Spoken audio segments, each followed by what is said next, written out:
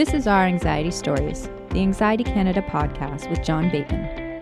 This is the place where people from all walks of life share their anxiety stories to remind you that you are not alone.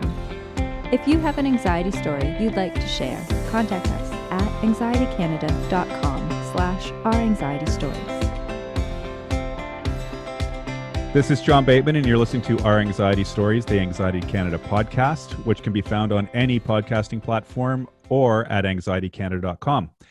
Today, I have the pleasure of speaking with Katrina Correa, a mental health advocate. Hi, Katrina. Hi, how are you? I'm fine. How are you doing? I'm doing well, thanks. That's great to hear. Started off with the title of the show, as always, which is Katrina, what's your anxiety story? Cool, yeah, for sure. I can remember being as young as 5 years old in kindergarten, actually, and experiencing social anxiety to where I was terrified of potential interaction with my teacher and my peers, which made it really hard for me to really make friends. And I remember if I knew the answer to a question, I'd never raise my hand. And at one point, actually, I remember having my cousin who was in my class ask a question for me on my behalf because I was so scared to ask the teacher myself, which actually got me in trouble. But oh, great! Yeah, yeah, I know. when you're anxious. Exactly. Yeah, and this also coincided with perfectionism, where I put this enormous pressure on myself and was constantly worrying about making mistakes and comparing myself to others. This progressed as I went on to high school, where I feel I experienced my most difficult time with anxiety. At that point, I was formally diagnosed with generalized anxiety, depression. I was dealing with an eating disorder. And so it became a lot for me, and I ultimately did end up transferring high schools. And outside of my school environment, I was also a competitive cheerleader, and I feel like this anxiety really translated to that sport. They already had such high expectations of us, and I myself was already really hypercritical of myself, and so it was really difficult to manage. And so that's why I really do want to advocate for being able to reach out for help and seeking resources, because if anything, I don't think I would be able to say, I don't think I'd be at the point where I am today, where I'm able to really live my life fully because of how difficult that was when I was alone in all of this. A question. So you, in high school, so you started anxiety young. I can certainly relate to that.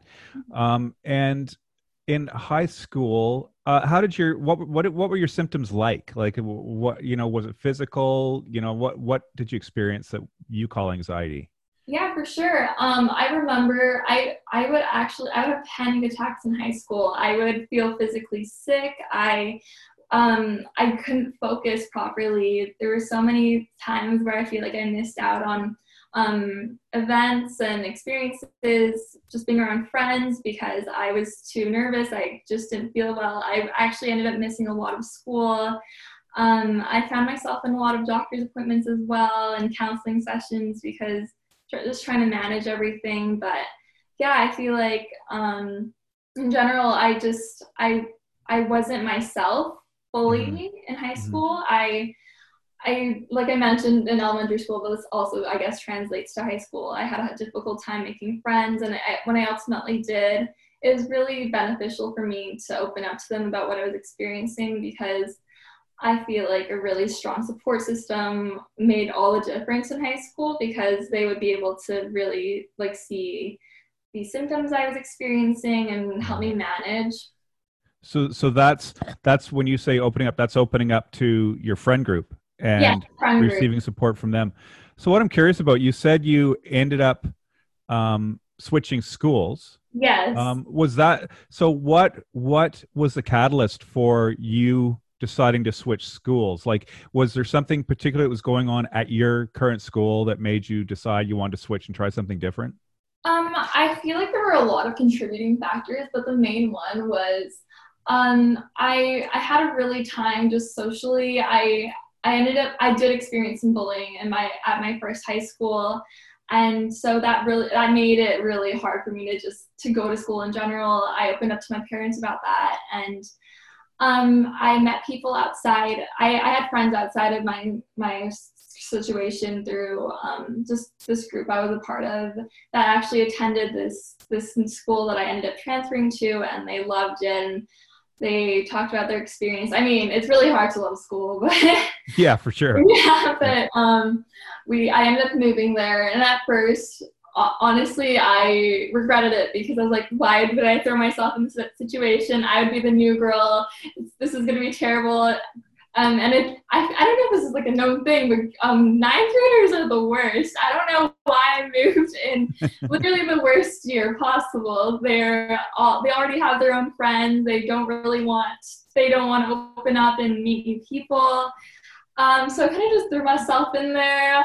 Initially it got really hard because I mentioned being like socially it was really hard for me, but on top of that, the content I learned at my old school didn't completely translate to my new one. And so I also had that added stress put on. I remember vividly, this is actually the first time I ended up having to go talk to the counselor was when I was always good at school. I put some enormous pressure on myself, wanted to be good at everything. But what's it called? In high school, in this French class I took, I just didn't have the same background as everyone else. And I had a presentation, and I just blanked. I started crying. It was in a good scene, and so they wanted me to talk to their counselors and see what was up, because yes, I just wasn't, that scenario happened. But I also, like, I was a new student, and so they thought it'd be good for me to talk to their resources, which overall it was, but so I mean, that's interesting because, you know, you're experiencing anxiety at your present school, and then what you're alluding to and what you did was for many people that would invoke a lot of anxiety, going to a new school. Mm-hmm. I had to do it when I was younger, not by choice, and it was just, it was very difficult. Yeah. So for you, I mean, there's a great deal of, kind of bravery involved in taking that step. Mm-hmm. At the time I don't think that I really was prepared for I just wanted to get out of my old school situation, but I feel like it did take a lot of strength and like bravery to step into that and just make that decision for myself. Yeah. In anxiety, and coping tools, that's considered kind of what you'd call exposure therapy, I think. Sort of where the thing that you're scared of, you slowly start, well, in your case, it would have been quite abruptly, start exposing yourself to those, if you're scared of going outside, you can go and stand on your doorstep for, a couple of minutes and go back inside. But if it's school, you kind of got to go and got to be there. So it's pretty extreme exposure therapy that you pulled off there, and you managed to make work. Yes, definitely. What I'm wondering is, so what was your first sort of foray into, getting help? Like, did that happen at school? Was that outside of school? What did that look like? Initially, I remember when I was still at my old school, I was experiencing a lot of, like, I was just stressed out all the time. I would go home crying or staying in bed and just avoiding I would avoid schoolwork, and I would just stop hanging out with my friends, and it became really apparent to my parents. And I did end up telling them about myself. I had a panic attack at school. I couldn't breathe. I thought something was wrong with me, and so we went to the doctor, and ultimately she sent me I went to therapy, and I got diagnosed with generalized anxiety and depression because at the time I was cooped up in my room all day. I did not want to talk to anyone. And I guess it's also opened up my parents' eyes to the fact that my current experience at school just wasn't happening. It wasn't working out. Yeah. And that really, so they did end up helping and supporting my decision to move. Mm-hmm, mm-hmm. Yeah, I mean, I imagine like I had my mom help me a lot through because I mean, what I think a lot of people understand it, but some people don't. That anxiety, when it becomes critical and becomes crippling, like you've experienced and I've certainly experienced in my life, how then it's such an easy step to go to depression from that point. Yes, for sure. Yeah, and then there's that snowballing where where you stop, the anxiety stops you, and then the depression stops you from accomplishing. It starts making you feel worse about yourself. And then, did you deal with a lot of negative thoughts throughout this experience? Yes, I did deal with a lot of suicidal thoughts. Mm-hmm. I just thought that like I would be better off just not here, and that Mm-hmm. was really difficult to deal with as someone as young as 14 and not really, I just didn't know what was wrong with me. And so Mm-hmm. managing all these thoughts was really a tricky time. And so I feel like I mentioned earlier, if I didn't receive the help and treatment I did, then I don't know what would have potentially happened. So how did you? I'm always curious because I've experienced definite times in my life where I've had a suicidal ideation. And so how did you deal with those thoughts? At a young age, I never really had them at that age, but how did you do? I got them first in my early 20s. So at that age, and I guess at any age, how did you deal with those suicidal thoughts?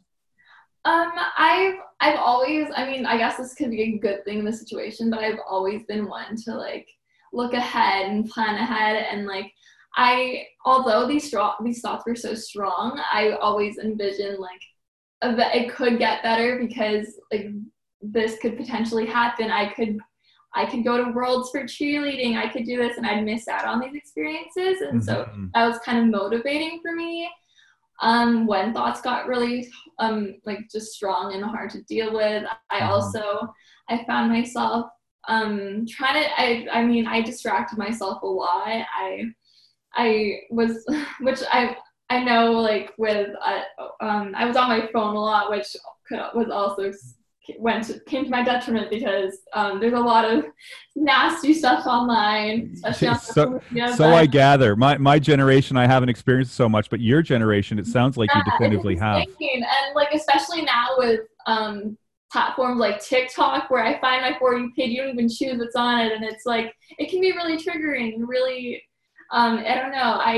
I can't imagine being in high school or even elementary school now and seeing all of this growing up with that. But even so, like I would distract myself with like being on Instagram or I was a really big reader as well, and so I read Mhm. about these like really amazing like lives and fantasies and all these things. I loved memoirs and reading about people's lives, and so that really I wanted to be them, and so I was like, okay, this could potentially happen if I just stick it out type thing. Yeah, well, I mean, it's great. It's nice to have that to be able to think forward, even if you're kind of forcing yourself to look forward to something. But what's also I think seems to be important, which I've heard over and over again from people, and I don't think you were really dismissive when you just mentioned it, but this idea of distraction as a tool, and distraction is an excellent tool.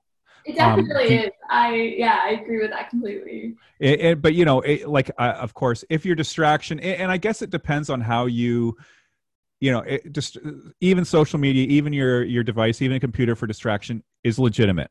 Mhm. That's fine, but I guess then there's that point where you have to create those filters to keep yourself out of going down the rabbit hole, Yeah, yeah, and for getting sure. too caught up in it. So Yeah. obviously you were able to not get too caught up in any of that. Yeah, it was, I remember at one point my Instagram just became so overwhelming because of like the things that I follow. Everyone followed the same people, and like that was what was considered cool. You wanted to be like them. Yeah, like this just became really like stressful for me, and it made me compare myself to like these celebrities and these unrealistic expectations. Hmm. And so I decided for myself that I didn't want to look at that every day. Like I don't care what other people think. Like I ended up just unfollowing and like filtering my social media that way because Hmm. I didn't want to set myself up for these negative thoughts. Yeah, well, I think there's, in my experience with anxiety, and when it becomes debilitating, I think and when with that kind of thing too, when you're talking about changing your lifestyle, because I mean that's essentially what you have. If you say, okay, I've got an anxiety disorder, and you realize you're going to have to change some fundamental parts of your lifestyle, it's not easy to make those changes. But there's a certain amount of what I call, and you might have a different word for it, stubbornness. You need to have. You need to be stubborn. You need to be stubborn with yourself. For sure. Yeah, no, I really did not want to do this. I actually had this conversation. I had a really great support system at my new school, which included teachers. And I was having a really bad day, and it was a teacher, and he was like, "Why don't you just delete your social media though?" And I'm like, "Because I'm a teenage girl. I need it." Yeah, exactly. Like, it was just, I don't know. I in that way I see like you have to be stubborn about it and just, what's it called? Just have to like remind yourself what you can filter what you want to see, and like if you want to set yourself up for like this failure, then do it. But yeah. I just want to avoid that at all cost. So I know what's good for me. I ended up deleting. Well, it's amazing because if you had like a little dog biting at your leg all the time, your impulse would be like to get away from that little dog, and that would be that.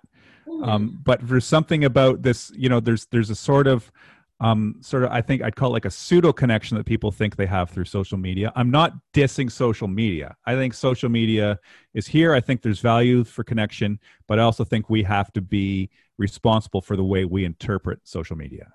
Yes, for sure.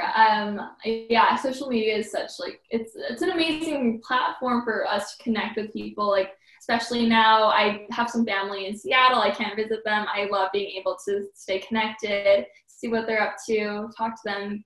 Yeah, like of course you have to really you've got to be strict about what you like view or the content you see, because it is really influential. Mm-hmm. So, okay, so you mentioned you were into competitive cheerleading. I know, obviously, I mean, maybe not obviously, I've never participated in competitive cheerleading. Okay. I don't think anybody's going to be surprised at that. So with anxiety, so this was in high school that you were doing competitive cheerleading? Yes, I actually, I decided to go back to it, and I'm on a world's team right now. Well, I don't know how it's going to go considering how athletics right now is kind of like, yeah, it's a big question mark, but I decided to go back this year. But all through high school, I cheered competitively. So, okay. So again, there's another thing where people with sort of, somehow you've managed to, like when you decided, or I guess you probably naturally were into, cheerleading or that kind of thing. And obviously very athletic. And athletics can be very competitive. And I know athletics can evoke a lot of anxiety in people. So did you get anxiety from being competitive? Or was that just not part of being competitive, part of it for you? Definitely at like cheer competitions, I always got super nervous. Yeah, but I found that cheer itself, with like going to practices, that was an outlet for me to really relax and like do something I enjoy, and kind of something that would help manage my anxiety, like do self-care, like doing something I really like am passionate about. But it did get stressful at times, and when things got intense, like choreography camps, or we would have like really long 10-hour days learning choreography. Wow. And not picking things up, I would get really anxious, and I didn't want to be the person that couldn't pick up on the dance right away, or whose stunt group was not getting the stunt up in the air. And so there were instances where anxiety really was a part of my cheer, I guess, like it's my cheer experience in general. But I for the most part, it really did help like with managing it, because I mean, we mentioned earlier, like distractions are huge, and this was a really great one for me. Yeah, and it's physical, like physical output is really great for dealing with anxiety too. And then so within your cheer, so you obviously, I guess you you're on a team. So so I guess having that kind of camaraderie and support certainly helped. Yes, definitely. My circle of friends through cheer there's the people that I met super young. I'm still friends to this day. They're my closest friends, and it really helped having that really constant circle of friends, considering I did move schools and like I had a hard time even growing up in elementary school making friends. And so yeah, having that really supportive circle was really great for me. Yeah, that's completely incredible. And and for all intents and purposes, you're still doing that. Mm-hmm, yes, Yeah. I decided that because last year I said it was going to be my last year. I was going to go to Florida, ESPN Sports. My world Wow. sports, we're going to compete there. My last shot, and then it got canceled. I'm like, okay, I can't end it off like that. We've got to do another season. Yeah, definitely. Yeah, we'll see, and fingers crossed that they'll figure something out. I mean, they're playing other professional sports and cheerleading. I guess you're in contact with your team members in terms of a bubble. Yes, we began. We're starting to practice stunts again, but we wear masks while we stunt, which is a very big adjustment. I mean, it's obvious, like I'd rather wear masks to stunt than just not stunt at all, and it's a really big adjustment. But yeah, we're in our small circles. It is a really high contact sport though. We're constantly catching people, throwing people up in the air. Like it's just really it's tricky to navigate right now. I feel. So you're an advocate. What made you decide to get into advocacy? For mental health. Yeah, for sure. I found that really I guess I tested like my high school experience. I had really, really strong and influential people in my life that really advocated for mental health. And I thank my teachers and my counselors at school for really instilling in me that mental health is just as important as physical health. And so when I was able to open up to not just them, but some of my peers that I was comfortable with, I realized how prominent this is and how so many people experience anxiety, yet no one really talks about it. Well, at least at my school, no one really talked about it. And so now that I've graduated, I'm in university, I really want to be someone that can advocate for this because it is so common nowadays. Yeah, I mean, sharing your story with us is certainly, huge in being an advocate. But I think what a lot of people should understand is being an advocate does not necessarily mean you're doing, what I do, where you have a podcast or where you're, out, forming, NGOs, or where you're, becoming parts of groups or whatever. Being an advocate also means just being open to people that are in your life about anxiety and about what you're going through and what you've learned. I think that's important for people to understand, that an advocate does not mean that you have to be on TV, on a podcast, on radio, whatever. Yeah, for sure. I think that just being able to spread awareness and let people know of like what anxiety is and why it's important to advocate for mental health is super important. And honestly, just not everyone has such a big platform, but just do what you will with what you have, I guess. Yeah, definitely. Do you ever aspire to kind of being part of a larger platform, or are you gonna just kind of stick to it as you're doing it now? I mean, eventually, maybe as if I find the opportunity or the time, but I definitely will continue to do what I am doing. But maybe in the future, if there was the opportunity.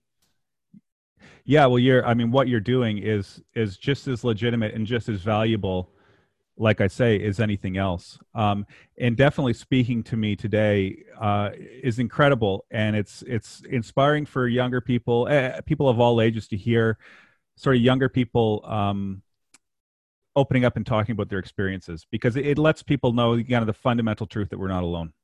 Yes, for sure. It's super important, and I think even among my peers or my workplace, I really do try to I guess spread the importance of mental health and why we should prioritize it really Yeah, definitely. Katrina, best of luck getting down. What did you say that was, the Worlds that you're doing? Yes, we're competing to go to Worlds this year. Okay. Best of luck with that. I hope they find a way to make it go for you. And I really appreciate you talking to me and kind of sharing with all of us what you've gone through. I hope you have a great day, and I hope to talk to you soon. For sure. Thank you so much. Take care, Katrina. Thank you. Bye-bye. Bye. Thank you for listening to our Anxiety Stories. If you'd like to support this podcast or Anxiety Canada, go to anxietycanada.com.